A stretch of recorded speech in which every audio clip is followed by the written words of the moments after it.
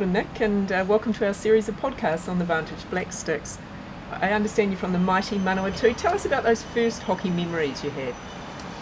Yeah, well, the first time I remember watching hockey was on TV. I remember watching the Commonwealth Games in 1994. I was 4 years old, and I remember watching thinking, shit, I'd love to be there one day. So Nick, your dad played for Manawatu. Was he an inspiration to you growing up?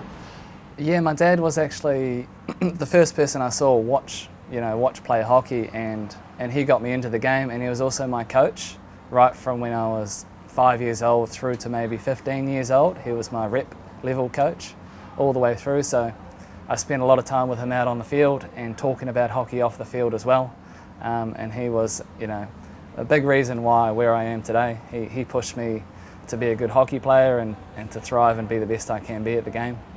I understand you played lots of sports growing up. Was he a bit of an influence to make sure it was hockey that stuck? I think it was more me. He wasn't pushing me as much as maybe some do, but he just said, whatever you enjoy the most, just do that. And I really enjoyed the skill and the camaraderie with the team in a hockey environment.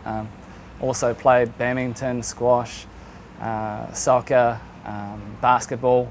And also cricket as well, mainly on the side. So had to decide at some point to pick one of them, and hockey was the one I really enjoyed the most. Now, you're a world-class striker. You've scored 76 goals for your country. Do you remember that first goal and what it felt like to score for your country? Yep, I remember it was in Sydney versus Australia in my second match. It was quite a surprise that I was actually playing in the game. Got flown over from New Zealand the day before. Didn't know what I was really doing and was a bit overwhelmed, and ended up getting a bit of a tap in that Simon Child set up, and yeah, to be honest, I didn't even know what happened. I was just there and a bit shocked at the time, and it was great to get a goal. But you didn't have your parents there or anyone because you weren't planning on being in the match? No, I was training in Palmerston North the day before, and I got a call from the coach saying, hey, do you want to come over to Australia tomorrow? If you can get here, you can play for the Black Sticks. So we went home, booked a flight, and there was no time to plan. It was me on the way up to Auckland, over to Sydney, and the next day I was playing Australia. So looking back, has there been a career highlight for you that stands out? I think just playing at the Olympics in London and in Rio would be the two highlights. For me, I think just going to an event like that, I trained my whole life to go to the Olympics and to try win a medal for the country. Hasn't quite happened, the medal part of it yet, but we've got a chance this year in Tokyo to do that. So Nick, you've had a break away from the Vantage Black Sticks for 4 years. Was there a moment when you decided that you wanted to come back, you could come back, and you wanted to put your hand up for selection again? Yeah, well, last year's deferment of the games for another year actually helped me, to make that decision to come back and play.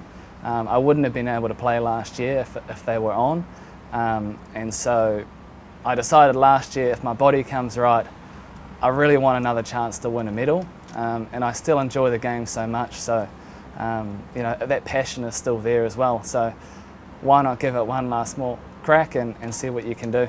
You've been out of that squad for 4 years. What's changed coming back into it? Everyone's a bit older.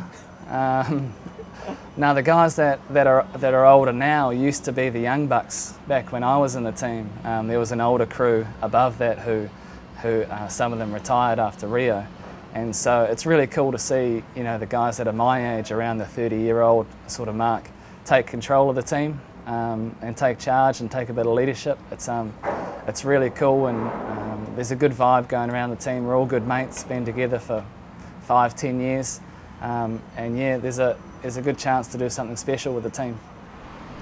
You were forced to take about an 18-month break from the game back in 2014 with a potentially career-ending knee injury. What happened? Tell us through that.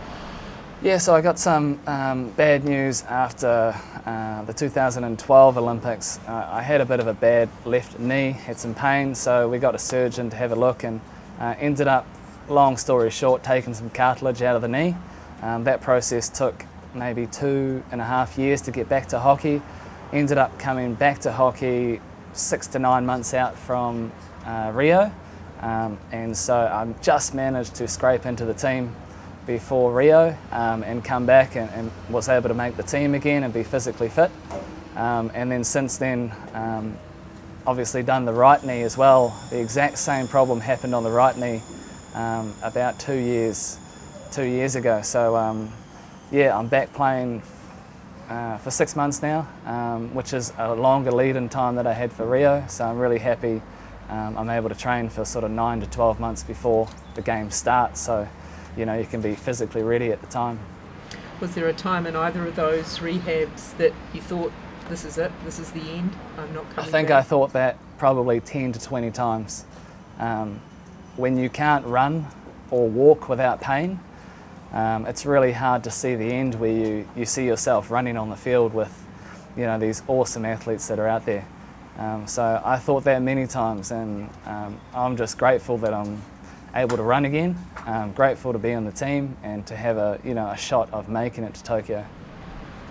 I read that you said in one story, Nick, and I quote, "I have to reassess whether I'm going to run myself into a wheelchair by the time I'm finished." Were those long-term effects something that was in the back of your mind? Yeah, so that's what I'm talking about. I sort of have that feeling that maybe if I keep going, I won't be able to run properly. And you know, you've got life after sport as well. If you can't run or walk without pain after sport, when you're 35, you've got a bit of a problem going forward. So it was definitely in the back of my mind, and if my body couldn't do it, I wouldn't be here, but luckily my body's responded really well to all the training and the rehab, and I'm just grateful that I'm able to run again, and I think I'll have another year and see where things go from there. Was there one thing you did in your recovery that you think really nailed it, really helped, really worked for you? I wouldn't call it one thing. I would call it a combination of good support people around you. I wasn't involved in the program as well, so I had to get my own, doctors, physio, massage support back in 2016 to 18, and then also I think the nutrition side of it all sort of helps, making sure you fuel your body the right way. Not only going to the gym and doing your rehab, but doing all the other things that help as well. I don't know if you read about the Silver Fern, Michaela Sokolic-Beatson. She ruptured both her Achilles. She ruptured the first, came back to training, and literally almost immediately ruptured the second. She told me last week that the best advice she was given in her recovery was not to compare both the Achilles, but not to compare with others. What advice do you give someone who's going through these sort of really quite potentially career-ending injuries? I would say that the biggest thing you've got to do is just simply not give up. Give everything you've got to every rehab session or every other aspect of your rehab as well. And the other thing I would say is be patient. Slow and steady wins the race. You, as an athlete, you always want to be on the field, and sometimes not being on the field is the best thing for you. So holding yourself back and listening to the people around you and listening to your body would be the best bit of advice.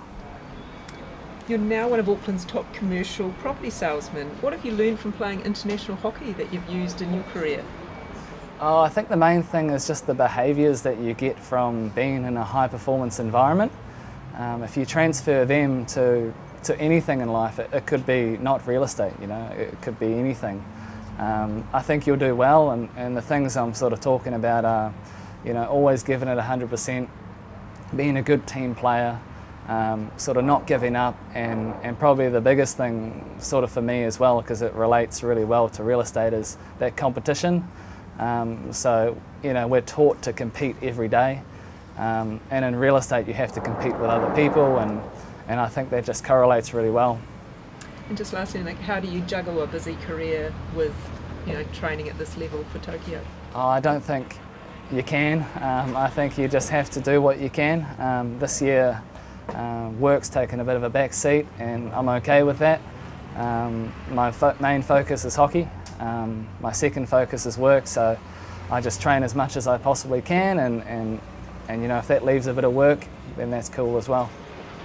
Brilliant. Well, Nick, thanks for your time today, and thanks for chatting to us on the series of podcasts looking at the Vantage Black Sticks. No worries at all, thanks.